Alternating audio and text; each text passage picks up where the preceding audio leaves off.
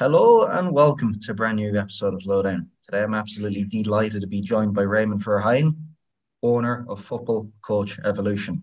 Raymond, welcome to the show. Thanks for your invitation. Raymond, as we begin with every guest that comes on the podcast, we're going to start here. What was your earliest football memory? Me playing on the street with my friends. So that's my personal football memory. And on television, it's watching Ajax play at the end of the 70s. Because I'm born and raised in Amsterdam, so then you grow up with Ajax and Johan Cruyff. So yeah, I would say that those are my earliest memories. Yeah. And where did the coaching piece come into play for yourself? Well,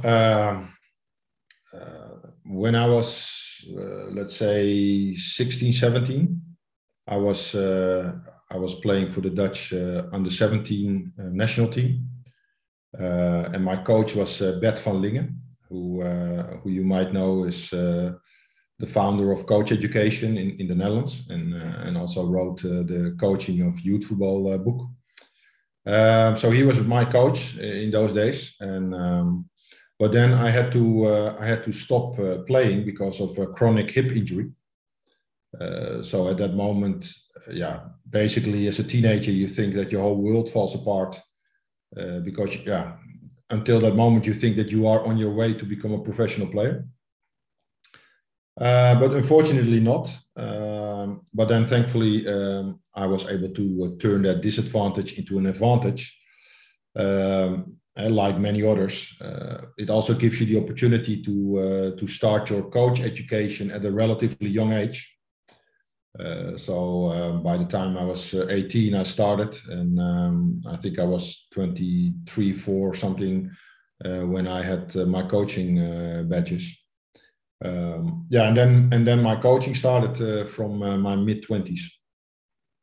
And do you think it's, of course, you were fortunate enough to come across such a wonderful mentor at that age, Raymond, 16, 17. Do you think that's a necessary requirement to get into the game of football? Or perhaps, in fact, better question, do you think you'd be in a position you were today if it wasn't for meeting your mentor at that time? Well, obviously, I cannot tell because you could also argue that you might have been in a better place than today. So it's all hypothetical. But what I can say is that if you reflect on anyone's pathway, and so if I reflect on my pathway, then obviously a lot of things are based on coincidences and luck.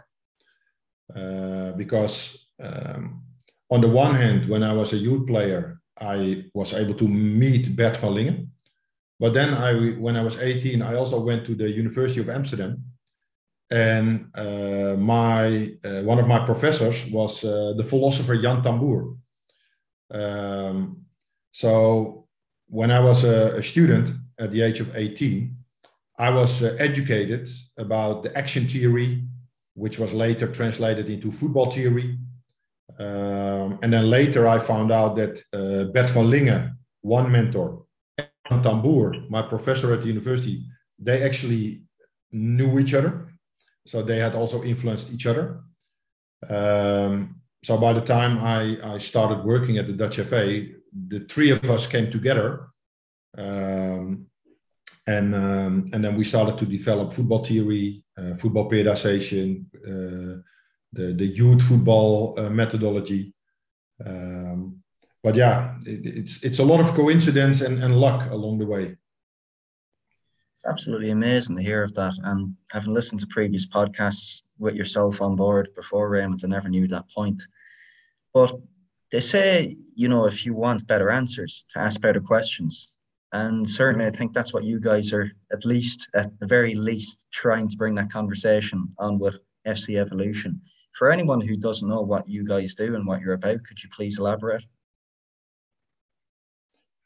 Yeah, in a nutshell, I would say that what we are trying to do is develop coaching tools that are based on the characteristics of the game and not based on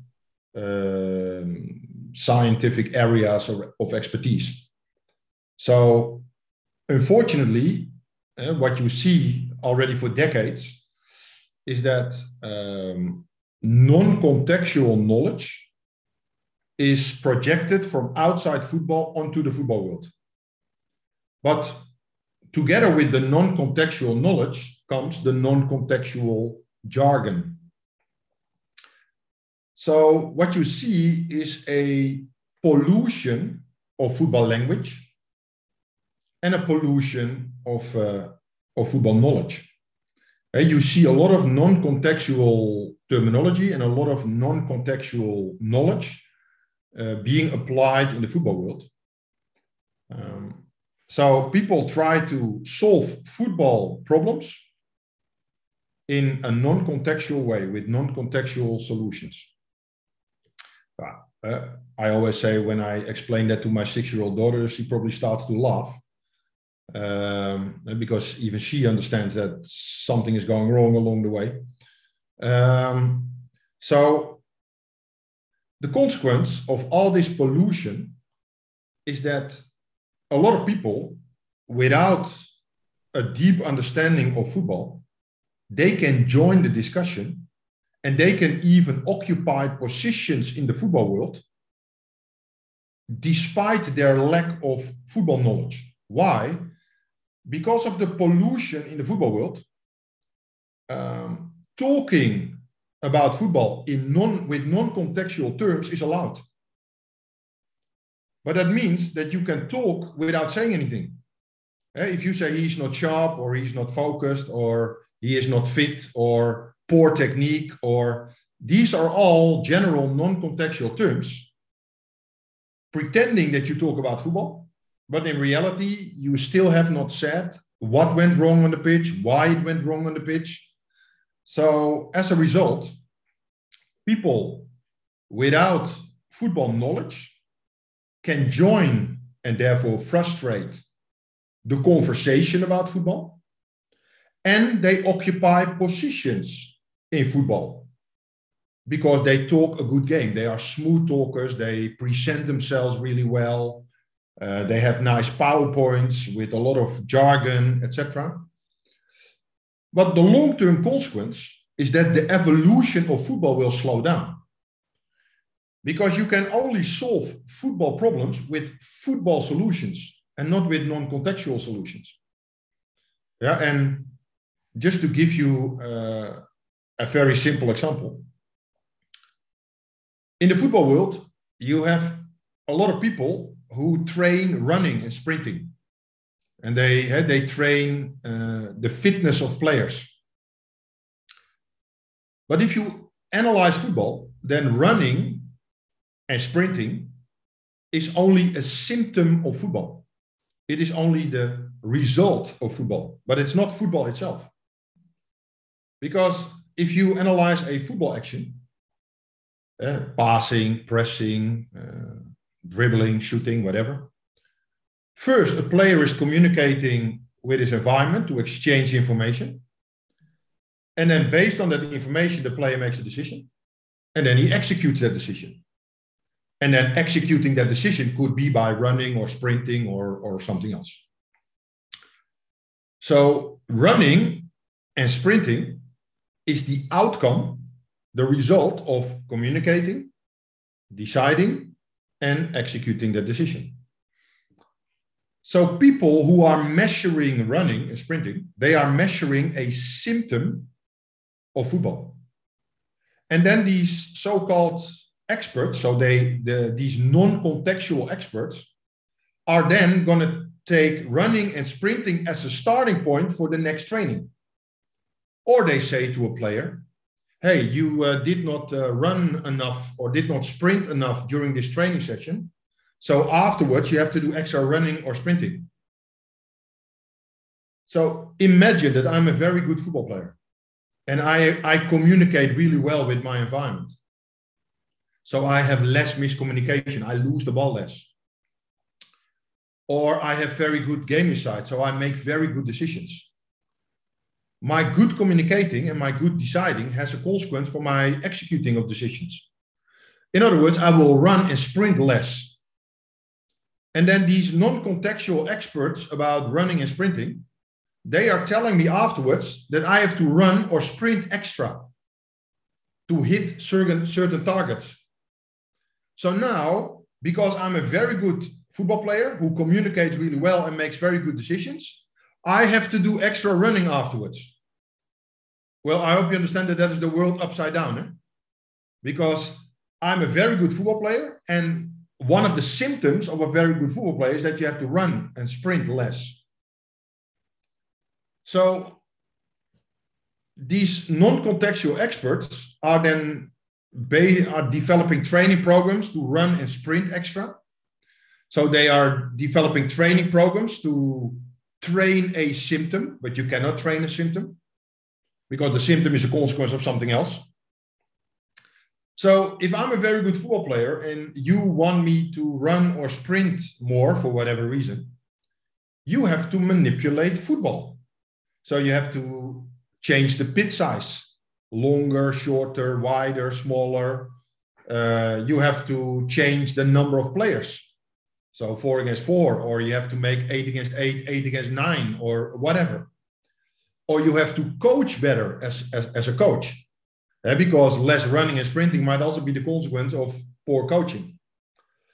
So if you design better training exercises, or if the quality of your coaching is better, it will be more overload on the communication and the decision-making of players.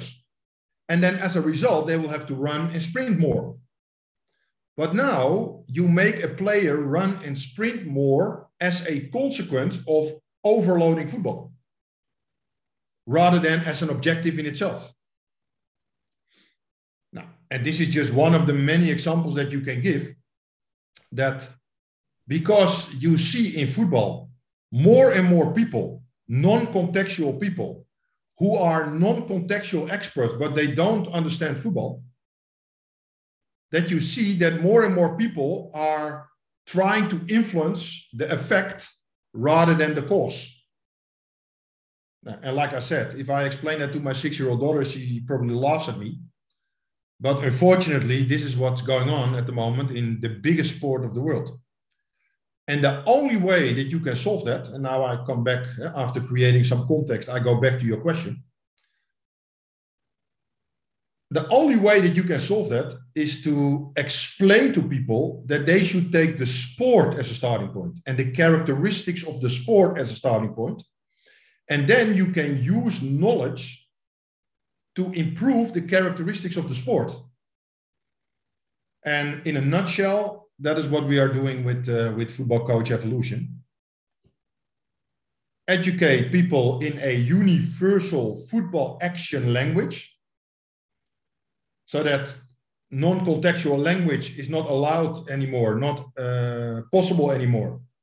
So now you have to say what you see, which means that people who don't have a deep understanding of football are probably going to do this. You see? Because if you have to say what you see in action language, in verbs, in behavior, but you don't understand football, you are not going to join the conversation, because then you will be exposed. So now only the people with an understanding of football will join the conversation. So that means that the conversation will not be frustrated that much and slow down. And you will get people in important positions in the football world with an understanding of football, because smooth talkers or people with a big network, but without understanding football, will also not get away with talking without saying anything anymore, because they also have to say what they see.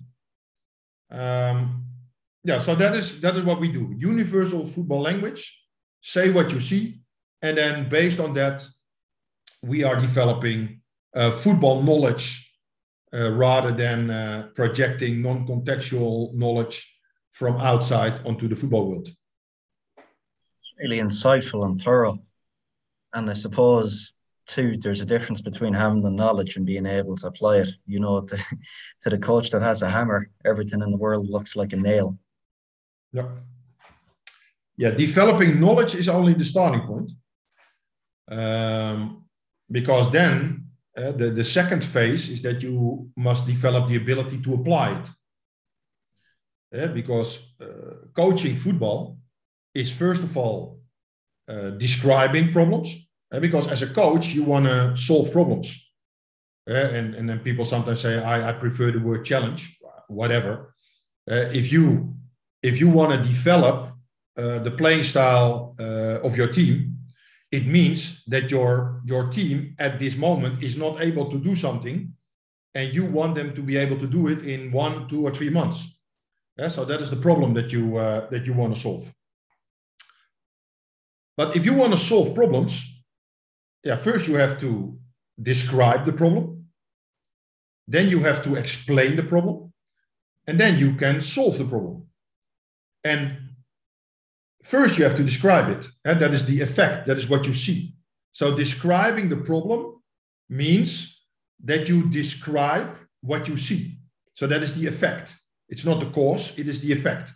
It is the outcome, it is what you see. And that is why universal football action language is so important.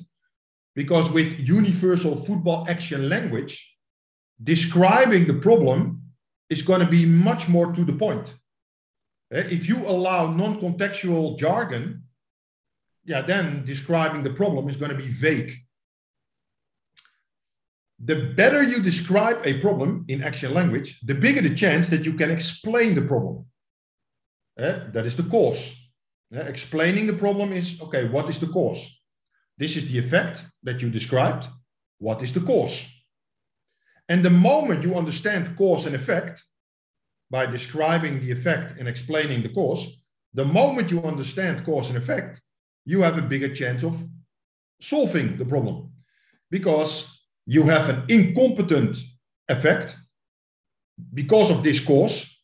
Now you want a competent effect, so a competent pass or a competent build-up. So then you have to change the cause. But that is something you only understand once if you understand cause, incompetent football action, effect.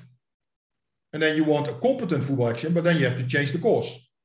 So the better you understand cause and effect, the bigger the chance that the solution will pop up, a different cause. And explaining problems and then coming up with solutions, that depends on your football knowledge. Are you going to explain a problem based on non-contextual brain science or non-contextual technique science or whatever? Or are you going to explain football problems based on football knowledge? That's a huge difference, because the latter will increase the chance that the solution also pops up. So it all starts with knowledge. The more knowledge you have, the bigger the chance that you understand the world around you in terms of cause and effect.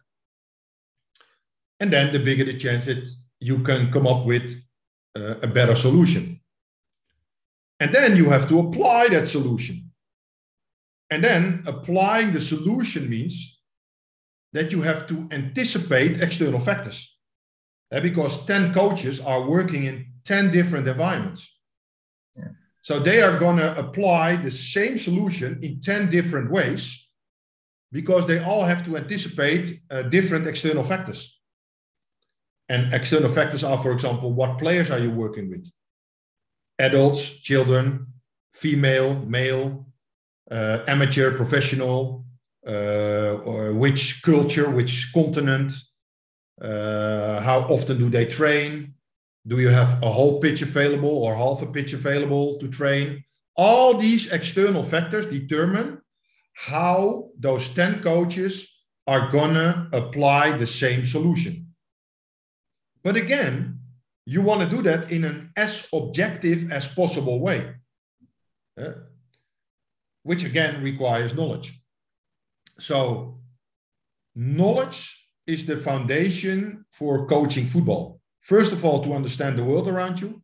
And secondly, to apply that knowledge in the best possible way. So that is the other thing that we are working on with football coach education in our coaching courses. But unfortunately, we are working in a world where the majority of people think that experience is of a higher order than knowledge. For me, listening to you speak, the application to, that's a messy bit too as well, Raymond. That's a science in of itself. You said something on a pod before that always struck a chord with me, and that was you speak a lot about the differences between successful and unquote, unquote, unsuccessful coaches, whatever our measure of success is, arbitrary as it seems. But you said for you, the difference was whether they're top-down control or top-down guidance. Is that something which you could please elaborate upon? Yeah. Well, first of all, if children play street football, so they play football on the street, there is no guidance at all. So that is just when children play football on the street, it is a purely bottom-up process without any guidance at all. If you would ask a football coach, how would children develop quicker and better? By playing on the street, so a purely bottom-up process, or with your football training. So it is still a bottom-up process, but now with top-down guidance. Well, all of them will say, yeah, football training. Why? Because when you play on the street, you will only get past the lamppost accidentally. You try, you fail. You try, you fail. You try something else, you fail. You try A, you succeed. So apparently this is how you get past the lamppost. But that is trial and error. So that is accidental. But that's a very slow process. Because you never know when you manage to get past the lamppost accidentally. In football training, if you have a knowledgeable coach who knows how to get past the lamppost, or in this case, past an opponent, for example, this coach can top-down guide the process to make the player get past the lamppost or the opponent quicker. So it's less trial and error. So the development of the player is quicker because it's not trial and error anymore. It's more purposeful. There's only one thing. If the coach tells the player how to get past an opponent, that is what you call top-down control. So then the coach tells the player how to get past the opponent, but that is only true in that situation. Because in a slightly different situation, a different way of getting past the opponent is required with a different position, with a different moment, with a different direction, and a different speed. So then the player starts looking at the coach again, like, how should I get past the opponent this time? You see? So you treat your players like robots, which means that you do not develop independent decision makers. Yeah, that is why a lot of people are always complaining about a lack of creative players in countries, which means a lack of good decision makers, which is the consequence of coaches top-down controlling their players. So they are shouting from the sideline how to do things. So they treat their players like robots. Instead of top-down control, you have top-down guidance, which means that you leave the responsibility still with the player. So the player is still the decision maker. Top-down guidance means that you already know the answer as a coach, but you are not telling the answer. You are asking questions to make the player understand the answer, him or herself. So now the player keeps ownership of the process. So the player is still the decision maker, but you are basically transferring your understanding to the brain of the player by asking questions. And with your questions, you provoke understanding in the brain of the player. And that's what you call reference coaching. So you are coaching by asking questions, and you are transferring your reference, your understanding, to the brain of somebody else.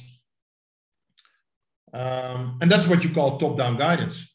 So top-down control is telling players how to do things. Top-down guidance is asking questions to make players understand how to do things. So now the players take ownership. And street football is no guidance at all. So trial and error, purposeless. One of the best books in recent years I've had the fortune of reading was Robert Greene's Mastery. Don't know if you're familiar with it, Raymond. Yeah. You are. He has one quote in the book, which I'll never forget, where he says, competence comes before comprehension, in that our ability to do a task would always, precede our ability to comprehend or perceive what we're doing in that task. And for me, coaches that have that top-down guidance, they're almost coaches with a sixth sense.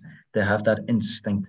They accept humans for what they are, be it like fault-making machines. They're not going to have that control over them the whole time. And you've worked with quite a few good coaches in your time, one of which I want to pick up upon, Goose Hiddink, where you remarked before, he coached with situations. He didn't coach with words. No. Yeah, I just wanted, and if possible, could you give an insight into that statement from yourself that he coached with situations, not words, in that perhaps, was Goose Hiddink just trying to create that playground-like environment for his players? Yeah, basically what he did was he saw the problem. He did not tell the players how to solve it. So no top-down control. He did not ask questions to make players reflect on the situation. So reference coaching, the top-down guidance that we discussed. No, he did something else first, situation coaching. So basically what he did was he created a situation to provoke the problem. So now everybody experiences incompetence. He provokes the desire for change. And then he's going to do reference coaching by downloading and transferring the solution to the brain of players. And he basically applied change management in the best possible way. Because the mistake that a lot of people make in change management is that they see the problem, but the people on the working floor don't see the problem yet. So they think everything is fine. And then the manager or the boss starts to implement change. But the change has no meaning for the people on the working floor because they think everything is fine. So then the people on the working floor thinks, oh, the boss wants us to go to the left. Well, I don't know why, but okay, let's go to the left. Oh, now he wants us to go to the right. Okay, let's go to the right. I still don't know why, but okay, he's the boss. And then when things go wrong, yeah, everybody's looking at the boss like, yeah, hey, you wanted to go to the right, not us. And that is why change management often goes wrong.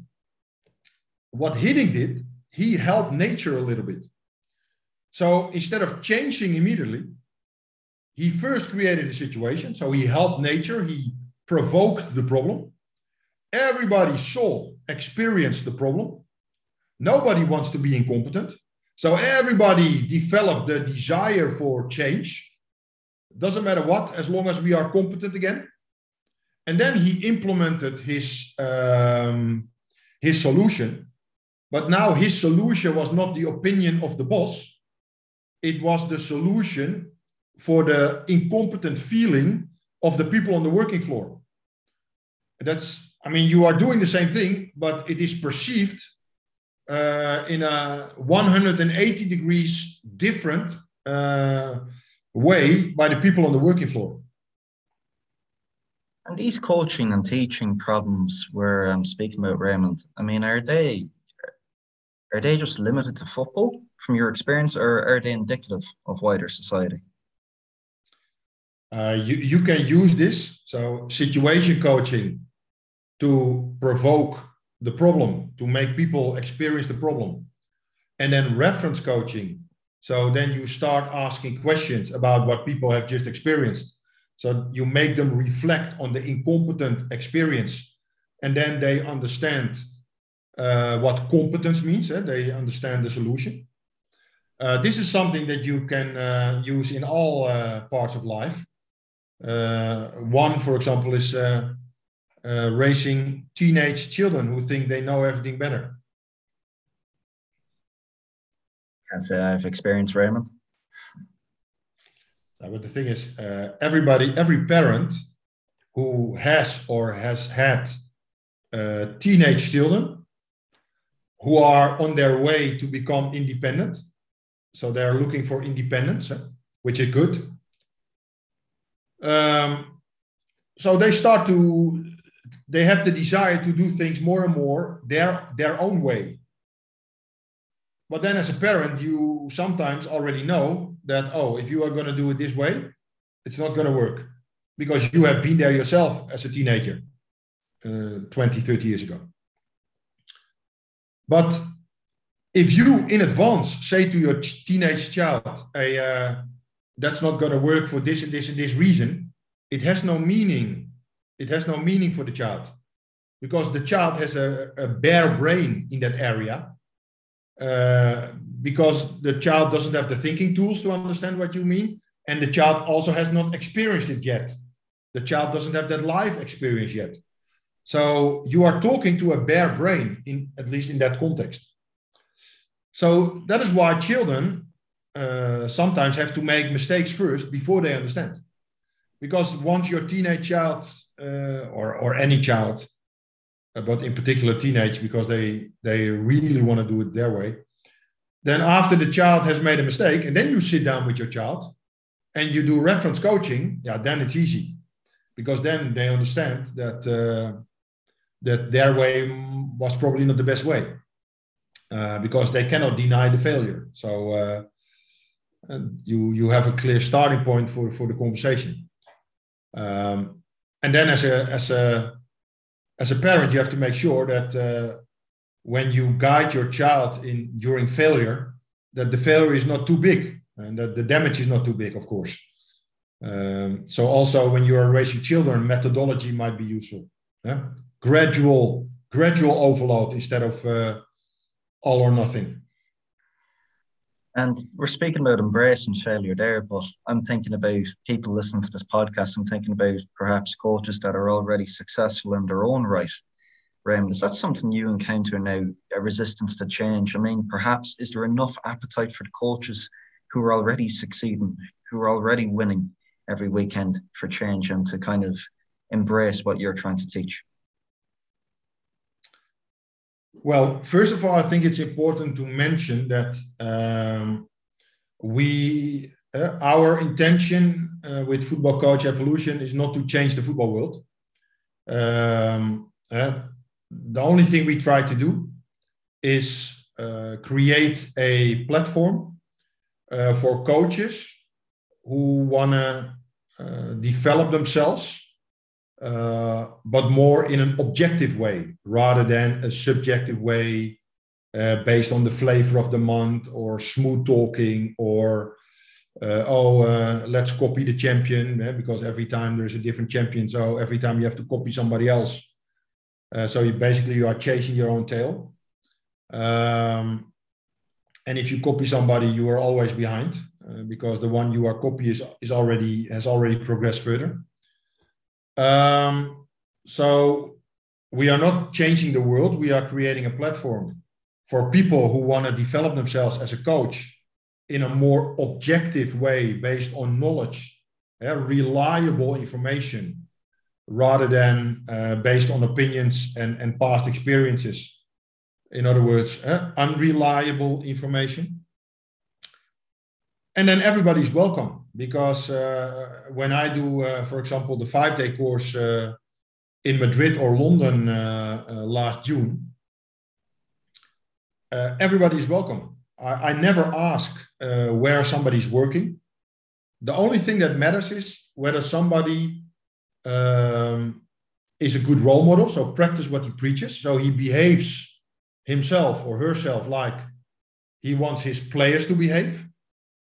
And secondly, that somebody is an open thinker, so somebody who is always willing to falsify his own thinking in an attempt to progress. Yeah? These characteristics are important. And as a result, we have people in our course who are working in the English Premier League, and we have people in the room who are coaching the team of their 8-year-old daughter. And it's fine, because you know what? These two people at the level of the what are coaching exactly the same sport. Their difference is at the level of the how. The moment they have to apply solutions, they have to anticipate external factors. Then the Premier League and the team of your 8-year-old daughter is different. But the moment you are only talking about the sport and knowledge, it doesn't matter where you work. So I'm never interested in whether people are working at a high level or not. I am open to everybody, and I'm sharing my knowledge with everybody. If somebody behaves as a role model, and when somebody is really willing to develop his thinking. So that's what we did and do in our courses.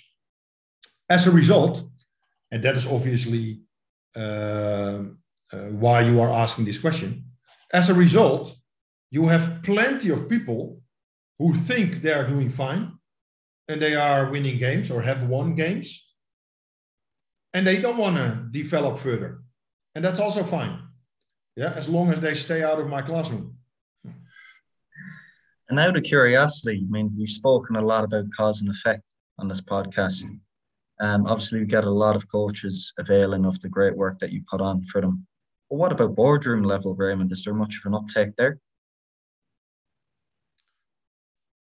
Yeah, that's a very good question, because sometimes in a course, I say to these coaches, listen, I'm basically talking to the wrong people, because everything I have explained also in this podcast is something I should explain to the decision makers. Yes. If you are in charge of a football club, yeah, and you are in charge of of developing the culture in your club and appointing staff members and building a youth academy, etc. So basically, you are hiring coaches.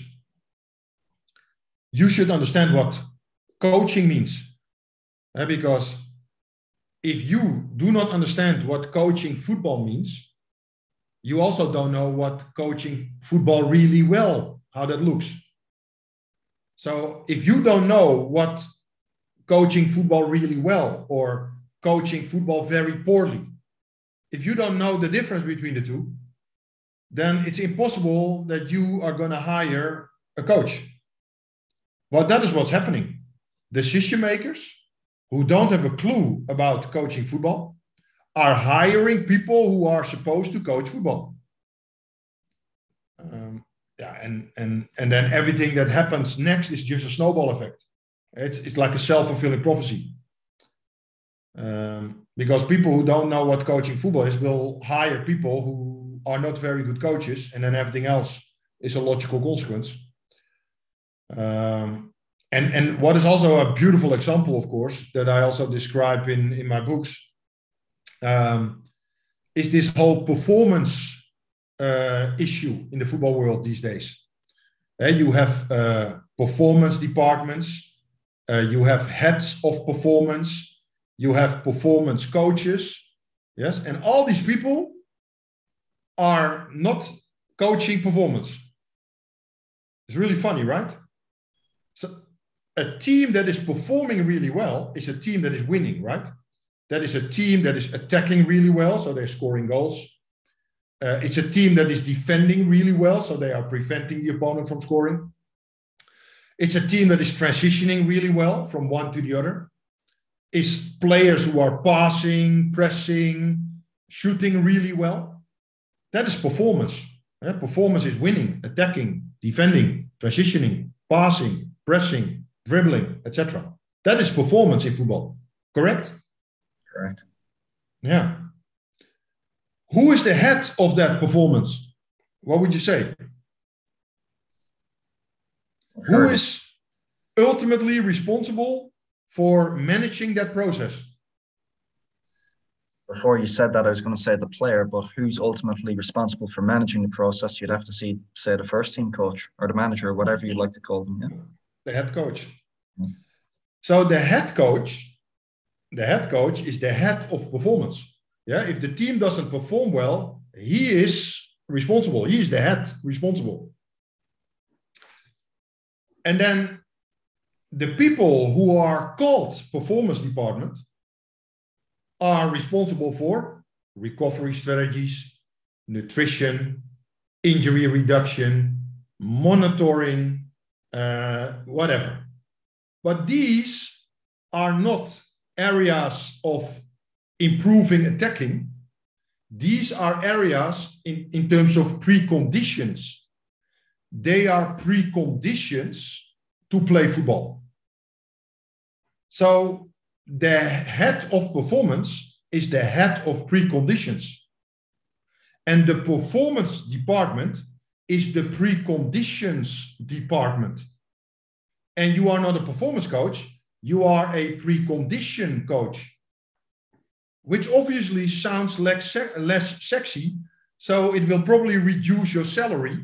If you are the head of preconditions, you will probably get a lower salary than when you are the head of performance. You understand the point, right? I do, yeah. So, because also in business, you see that people are creating more and more fancy job titles. And you see the same in football. So it speaks for itself that in the football world, the biggest sport of the world, the head of performance, the head coach, allows the head of precondition to hijack his job title. You see?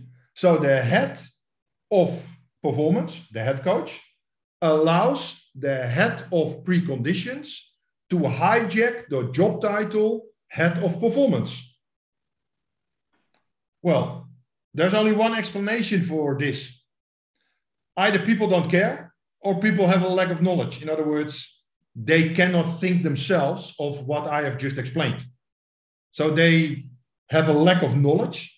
So they think they are doing the right thing because they cannot come up with the explanation that I just gave themselves. And then the people who are responsible for preconditions, they are claiming the job title with performance, taking advantage of a lack of knowledge with football coaches and decision makers. And I can give you 20 other examples. This is the most obvious one, that somebody is head of performance, but he is not responsible for performance. Now, even better, he is not even coaching performance, because coaching performance means coaching, attacking, defending, transitioning. But the head of performance is not coaching, attacking, defending, transitioning. So head of performance is not only wrong because this guy is not the head, it's also wrong because he's not even coaching performance. So he has nothing to do with performance. So why do you claim performance in your job title? Yeah, you are preconditions. No. And like I said, because of a lack of knowledge in the football world, these things happen. Because in the football world, most people think that everything is an opinion. Yes? But I have news for these people. Not everything is an opinion. Because several of the things that I have explained in this podcast are facts based on logical reasoning. Yeah, because if you listen to this podcast again, just check how often I shared my opinion and how often did I start my reasoning with an objective fact. And then I said, okay, if this is true, then this is true. But then if this is true, this is true. But if this is true, then this is true. And that's what you call deductive thinking, logical reasoning. But yeah, most people think that everything is an opinion and that everything is subjective. And as a result, you create an environment where everybody is allowed to say whatever he wants without taking responsibility. Everybody is able to do whatever he wants without being held responsible or accountable. Yeah, and then the only way to survive is winning games or blame the referee. You know what, Raymond, when you're speaking about preconditions too, it's nearly as if we're mistaking the map for the territory. And when you see so many people trying to control so much, these measures, excess data, they become targets. And it's almost as if there's a prostitution of the game and, you know, we're losing sight of what's most important. And, you know, I don't know, but I mean, you're someone who successfully navigated change and you've adapted throughout your career to date. I mean, where do you see the game evolving? Where do you see this conversation going if we're to pick this podcast up in 10 years' time, let's say? Well, that is very simple to answer. Things will develop further the way they are developing today. You will have a certain group of people who want to approach coaching football in an objective way. And you have a majority of people, because that group will always be bigger, who will forever approach the game subjectively. And the number one, and I have mentioned it already a few times in this conversation, the number one reason why this will forever be the case is that people think that experience is of a higher order than knowledge. Yeah, there are many people in the football world who say that football coach is an experience profession. And you get better at it when you get older, when you have more experience. You know where that is also true? When children play football on the street. Yeah. The older they get, the more they have played on the street, the more trial and error they have done, the more often they accidentally get past the lamppost. Do you understand the point? So basically, people who say that coaching football is an experience profession, you know what these people are saying without knowing it? That coaches should develop the way children develop when they are playing football on the street. You see? That's not what they mean, or they are not aware of it, but that's what they say. Because street football is also an experience profession, because you play street football without top-down guidance. So you experiment, and once in a while you succeed, and then you think, oh, I have to remember this. You see? So it's an experience profession. So if you ask these coaches, how does a player develop better? By playing street football or in your football training? They will all say my football training.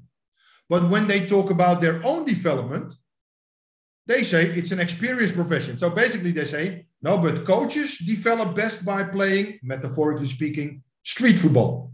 Yeah? Trial and error. I get better when I get older. No, players get better with top-down guidance by the coach, and coaches get better because of the top-down guidance by the coach educator. There's only one thing. The top-down guidance with the player is only going to work with a competent coach, and the top-down guidance with the coach is only going to work with a competent coach educator. Yeah. And unfortunately, we don't have that many competent coach educators. In other words, coach educators who can explain everything they say. You see? So the thing is that the people who say that football coach is an experienced profession, yeah, without knowing it, make the thinking mistake that they say coaches develop best like children playing on the street. Okay, now that is one thing. And hopefully I have explained it clear enough with my street football metaphor. But then the second thing, if you would ask these people, what do you mean with experience? Yes, then things get even more confusing. Because experience, and this is more easy to understand for native English speakers, but experience means collecting sensory data. Seeing, hearing, smelling, tasting, feeling. Yes. You are a native speaker, a native English speaker. So experience, if you experience something, you are collecting sensory data, right? Right. And that is the experience. So you taste food, and then you have this fantastic experience. Yeah, it tastes really well. And you think, I want more of this. Or you drink wine or whatever. Somebody goes to a museum or a fantastic football game or etc. So you collect sensory data, yeah, and it triggers a feeling inside you. So that's the experience. But now let's go one step further. The moment you collect the sensory data, you have a first impression, right? That first impression, is that still the experience? Is that still the sensory data? Or is that your first impression? In other words, is that already theory? Have you already theorized, although in a very subjective way, but have you already theorized the sensory data? What would you say? The latter. Yeah. If I meet you for the first time, yeah, I collect sensory data. Based on that sensory data, based on me experiencing you, I have a first impression. But that first impression is already theory. It's not practice anymore. My first impression is my initial theory about you. Yes. But yeah, it is often an unreliable theory because I have collected sensory data, I have experienced you, but it is my subjective interpretation of you because maybe somebody else has a different first impression of you. Yeah, because I interpret the sensory data based on my filters, you see? Okay. So now I have a subjective first impression of the sensory data. That is not the experience anymore, that is theory. But it is low quality theory. It's like a low resolution picture. What should I now do with that first impression? I should objectify that first impression, right? I have an initial subjective first impression of you, and then I should objectify it. I should create a higher resolution picture, metaphorically speaking. In other words, I should try to falsify my first impression. And that's how you can objectify something. You have a first impression, yeah, and instead of thinking that that is the truth, no, you're going to try to falsify your first impression.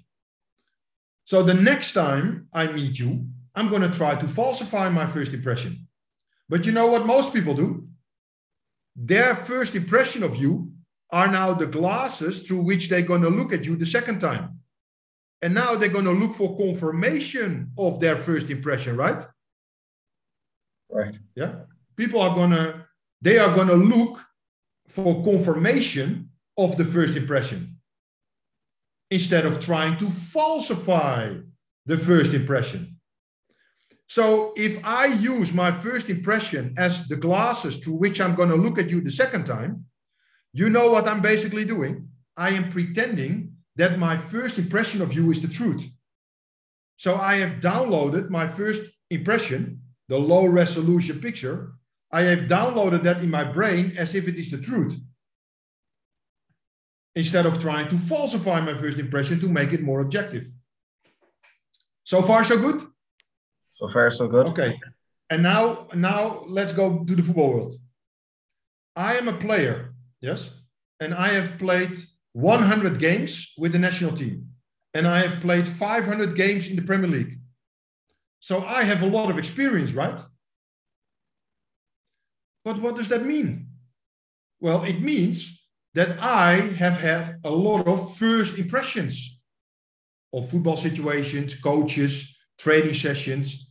I have a lot of subjective first impressions.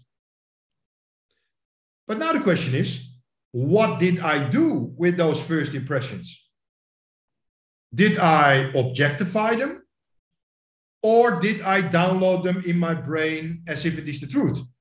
So in other words, in this season, we won the title and the coach applied this and this and this.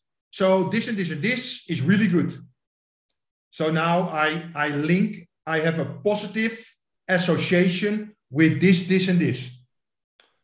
But in this season, we relegated and the coach was doing that, that, and that. So now that, and that, oh, that's not good. So now I have a negative subjective association with that, and that. You see? So I have a lot of associations, subjective associations based on winning and losing. Or maybe I have a positive association with a certain exercise because I like the coach. Or I have a negative association with something because I dislike the coach. So the player is not objectifying first impressions. No, the player has a lot of experiences, a lot of first impressions. Those first impressions are based on positive and negative subjective associations. And now the player is downloading those low resolution pictures as if it is the truth. Do you understand that these players are polluting their brain? They are accumulating illusions. Look, this player, his coach is applying tactical principles and they win the title. This player, his coach is applying tactical principles and they get relegated. This player now stores a positive association in his brain with tactical principles. This player develops a negative association with tactical principles in his brain, right? And then 10 years later, these two players become coaches. What do you think this coach is going to apply? Tactical principles, because I want to win the title again. What do you think this coach is not going to apply? Tactical principles, because I don't want to get relegated again. Did I visualize pollution well enough?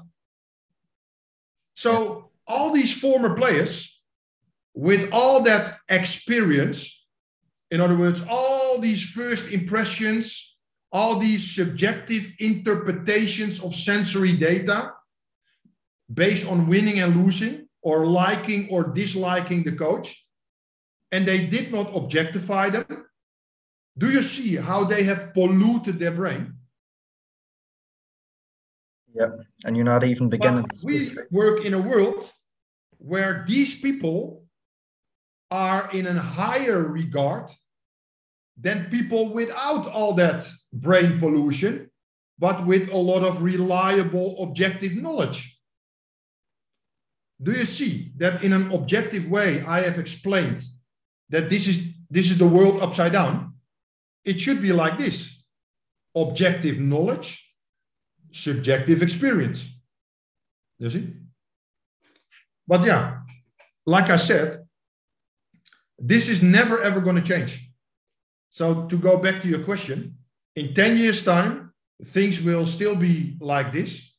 Maybe the group of coaches that want to approach the game more objectively based on reliable information will grow because it has also grown in the last 10 years. So it might grow in the next 10 years, but it will never be the majority. Because the majority of people will always take opinions and past experiences, brain pollution, unreliable information. They will always take that as a starting point because that is also how the human brain works. Very intriguing.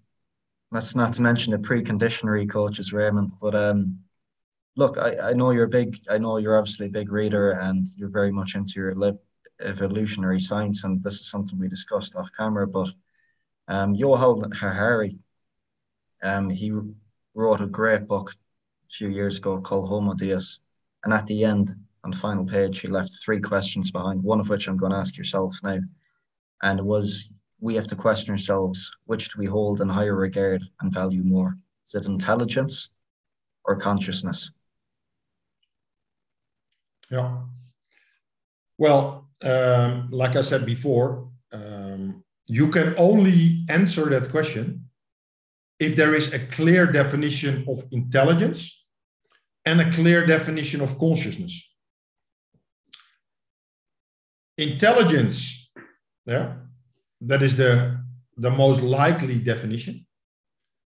Intelligence is the knowledge stored in your brain and the ability of your brain to connect dots, connect knowledge, because this piece of information and this piece of information together can result in a new piece of information.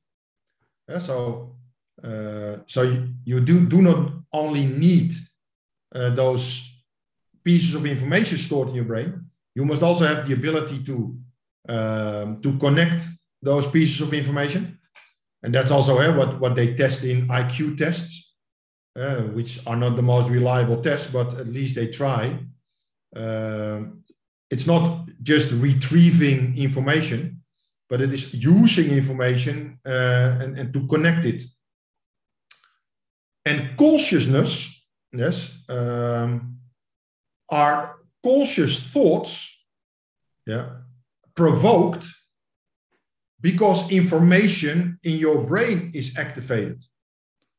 Well, this sounds very abstract, so let me use a metaphor, because I always like to explain things, as you probably have seen in this conversation, because there are a lot of people who just say things without substantiating.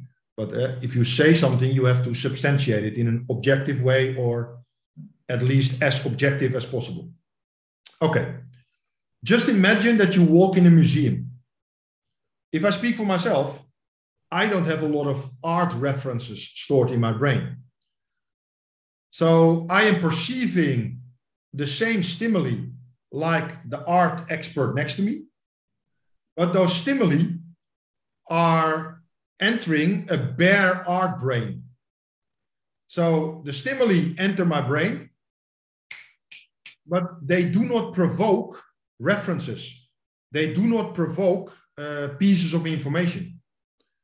So as a result, I do not have subsequent conscious thoughts, consciousness.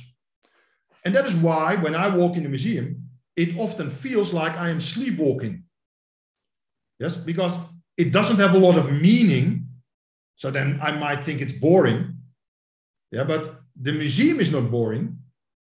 My experience is not very conscious, because the paintings and the art statues, and they are not triggering knowledge. So now there are no conscious thoughts being provoked. Okay. But when I am watching a football game and I have significantly more football references than art references, when I watch football, then I have a lot of stimuli, but now they provoke references stored in my brain, which activate subsequent conscious thoughts. You see? So A conscious thought is the consequence of information stored in your brain being activated. So there is a stimulus from outside. It activates a piece of information in my memory, and then a thought pops up. So with this metaphor, with the museum and football, so a bare art brain, so hardly any consciousness. So I'm sleepwalking through the museum and I perceive that as boring, but in reality it's just a lack of consciousness, a lack of meaning. With football, more references, so more consciousness. With this metaphor, what I try to explain is that consciousness is the consequence of the amount of information stored in your brain. If I have little information stored in my brain, I will have little consciousness about something.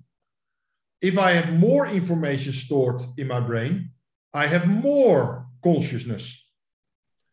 So from that perspective, to go back to your question, consciousness would then be a consequence of whether I have a lot or little information about that context stored in my brain.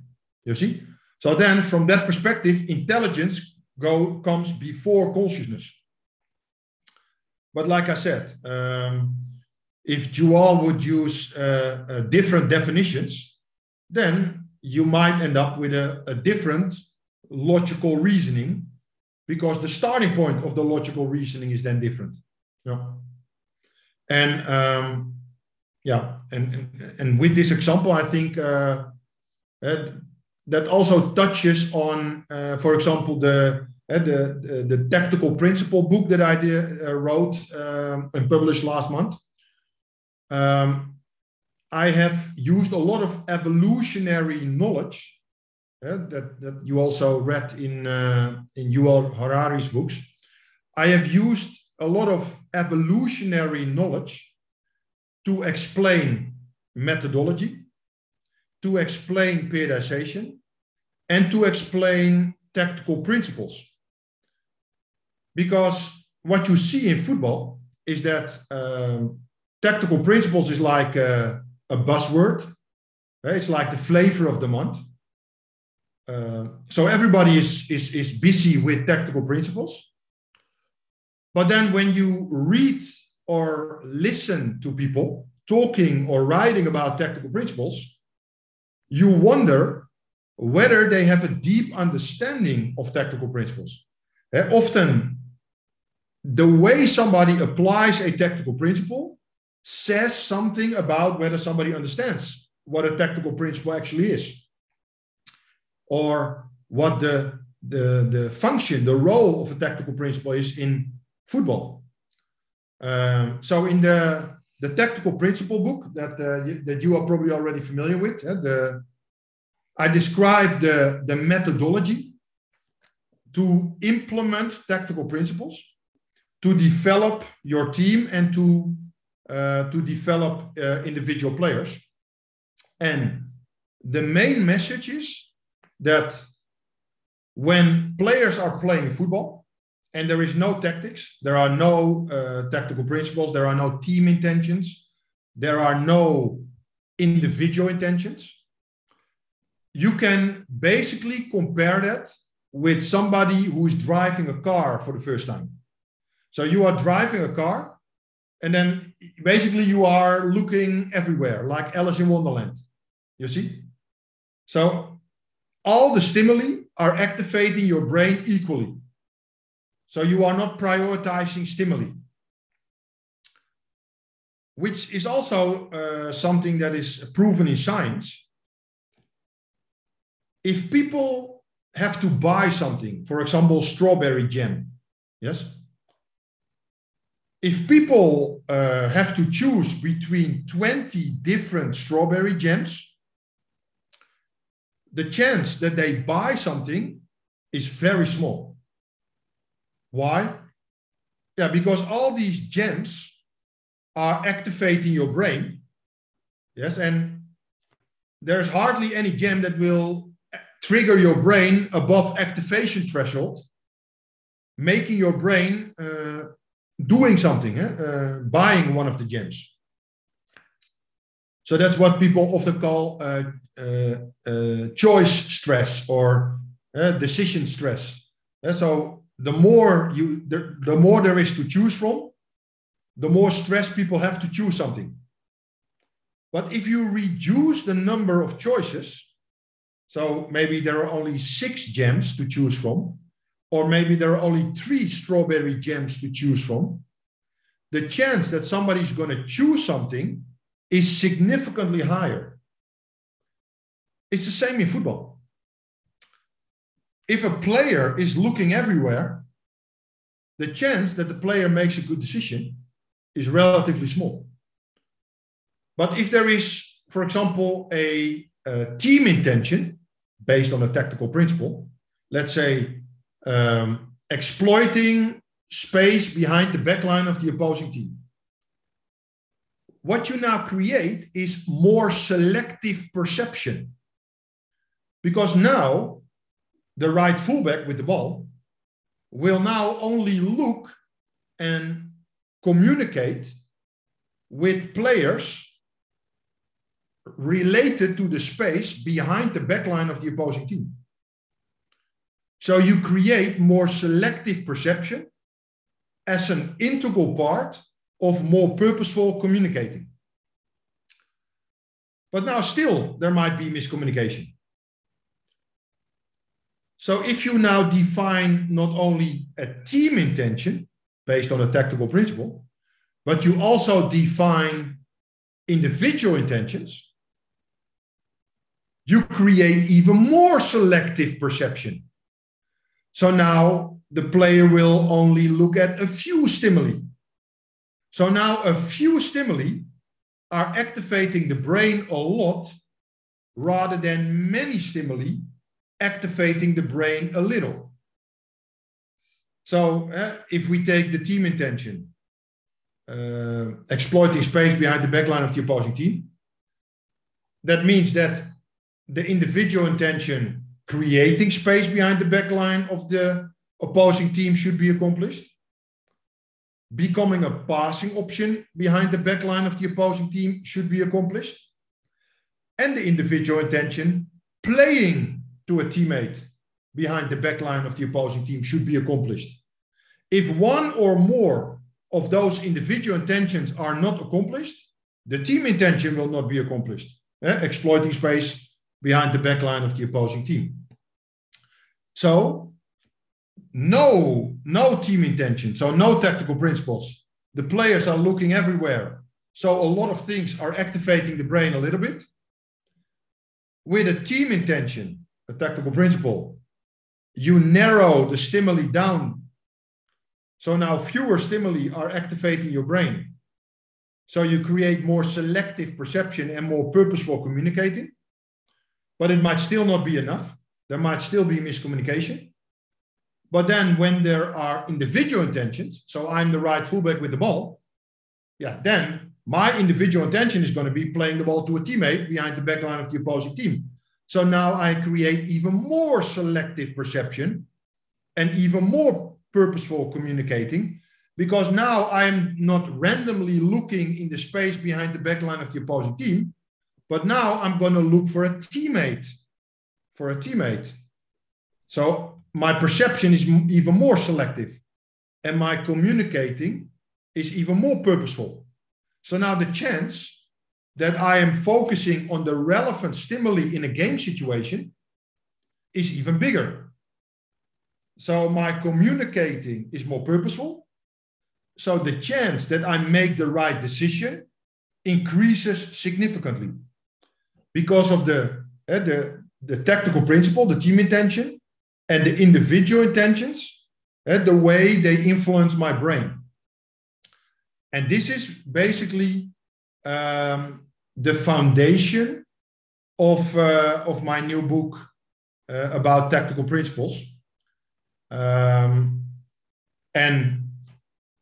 like I said, and you mentioned that already, I used a lot of evolutionary principles and evolutionary knowledge to substantiate and objectively explain the things that I've just mentioned. Raymond, it's been an absolute pleasure to have you on the podcast. It's been something I very much look forward to now for the past few months. But I mean, as we close, we always ask the guest one question before they leave. And for yourself, it's going to be no different. What advice would you have for coaches who are looking to build a career based on solid foundations? Yeah, that is basically a summary of what I've explained or tried to explain in this conversation. Try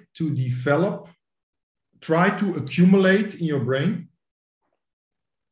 information, knowledge that is as objective as possible. Because sometimes 100% objectivity is not possible. And something that is true might not be true tomorrow anymore because of scientific breakthroughs or whatever. And that is not a bad thing. That is actually a good thing. Because that is what you call evolution, progress. But today you can only know what is knowable today. You cannot know today what is only knowable tomorrow. So try to accumulate objective, reliable information in your brain and try to stay away from subjective, unreliable information. And you can do that in two different ways. First, stay away from subjective, unreliable information in relation to your own experiences. Because every day you experience stuff. Every day you have subjective first impressions. Don't interpret those subjective first impressions as the truth, but always try to falsify your interpretations of situations. So try to be devil's advocate, because then you stay away from brain pollution in terms of your own experiences. The second thing is that the rest of your life, people will talk to you and people will try to convince you. And the number one thing that you should always do when you listen to somebody is somebody telling something to me, or is somebody explaining something to me? And in the football world, you have a lot of people who are telling things. Oh, this is our model and this is how we apply it. Yeah. And you have very few people who substantiate things in an objective way. That is why conversations with me are always longer than expected, because I take a lot of time to explain things, either with metaphors or deductive thinking or whatever. So I have to introduce an objective reference first, which I'm going to use as a tool to go and answer your question. But that takes more time. So always check when somebody is talking to you, informally or formally in coach education, for example. Always check, is somebody just sharing information with me? Like, oh, look at our model, or at our club, we do it like this. Yeah. Why? You see? Or is somebody explaining things? And when somebody is explaining things, is this person then explaining it based on objective, logical arguments rather than on opinions after all? You see? So that is my first advice, that you try to avoid brain pollution, subjective, unreliable brain pollution as much as possible. And secondly, ask yourself the question, who are the people that are surrounding me? just write down the 3 or the 5 people that are surrounding you most in the context of a football coach. Because otherwise we are talking about personal development. So then your family is surrounding you more than your colleagues at your club. But from a coach development point of view, who are the 3 or the 5 people that are around you most of the time? Yes. Because these 3 or 5 people will unconsciously influence your brain most. Similar to how parents influence their children. You see? The number one thing, or the number one way that children learn from their parents is not by what the parents say, but how the parents behave. Yes? I mean, parents try to raise the children by telling them things or explaining things, but the behavior of the parent has a much bigger impact on the child. And then by the time the child is 18, then at some stage the child says, oh, hey, I sound like my mother, or hey, I start to act like my father, etc. You've probably been there yourself, like everybody else. But that is an unconscious process. Your parents have unconsciously, without you being aware of it, their behavior has sneaked into your system, in your brain. And that same mechanism takes place between you and the people who are around you most of the time in a football context.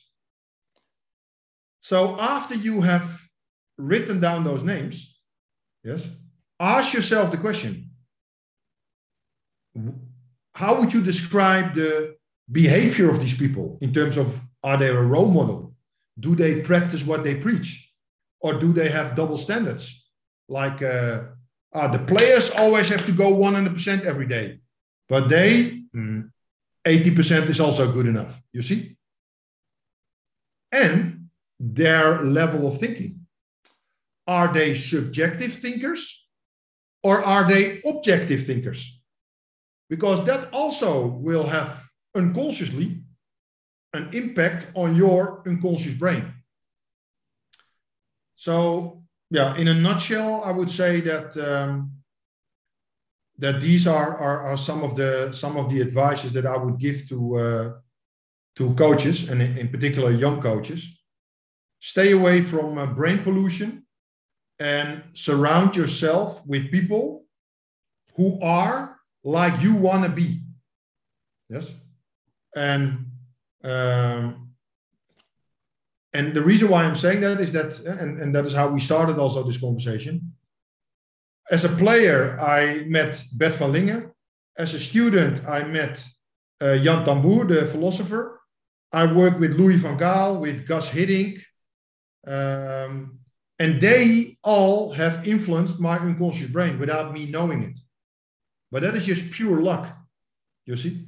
So that is me playing street football and then accidentally getting past the lamppost in a beautiful, best possible way. But it is not because of me. That was just accidental, you see. Those 4 mentors has nothing to do with me. That is just luck. But now, knowing this on hindsight, I can now transfer this knowledge to other coaches so they don't have to play street football anymore in their career, accidentally bumping into mentors. But now, with this information, they can now hopefully top-down guide their own career more. In other words, getting past the lamppost more purposefully, so quicker and better, by actively looking for the best possible mentors. Absolutely fascinating and insightful. Raymond, thanks so much again for coming on the podcast. Hopefully we can catch up in 10 years' time for that part 2. Yeah, that would be nice. Yeah.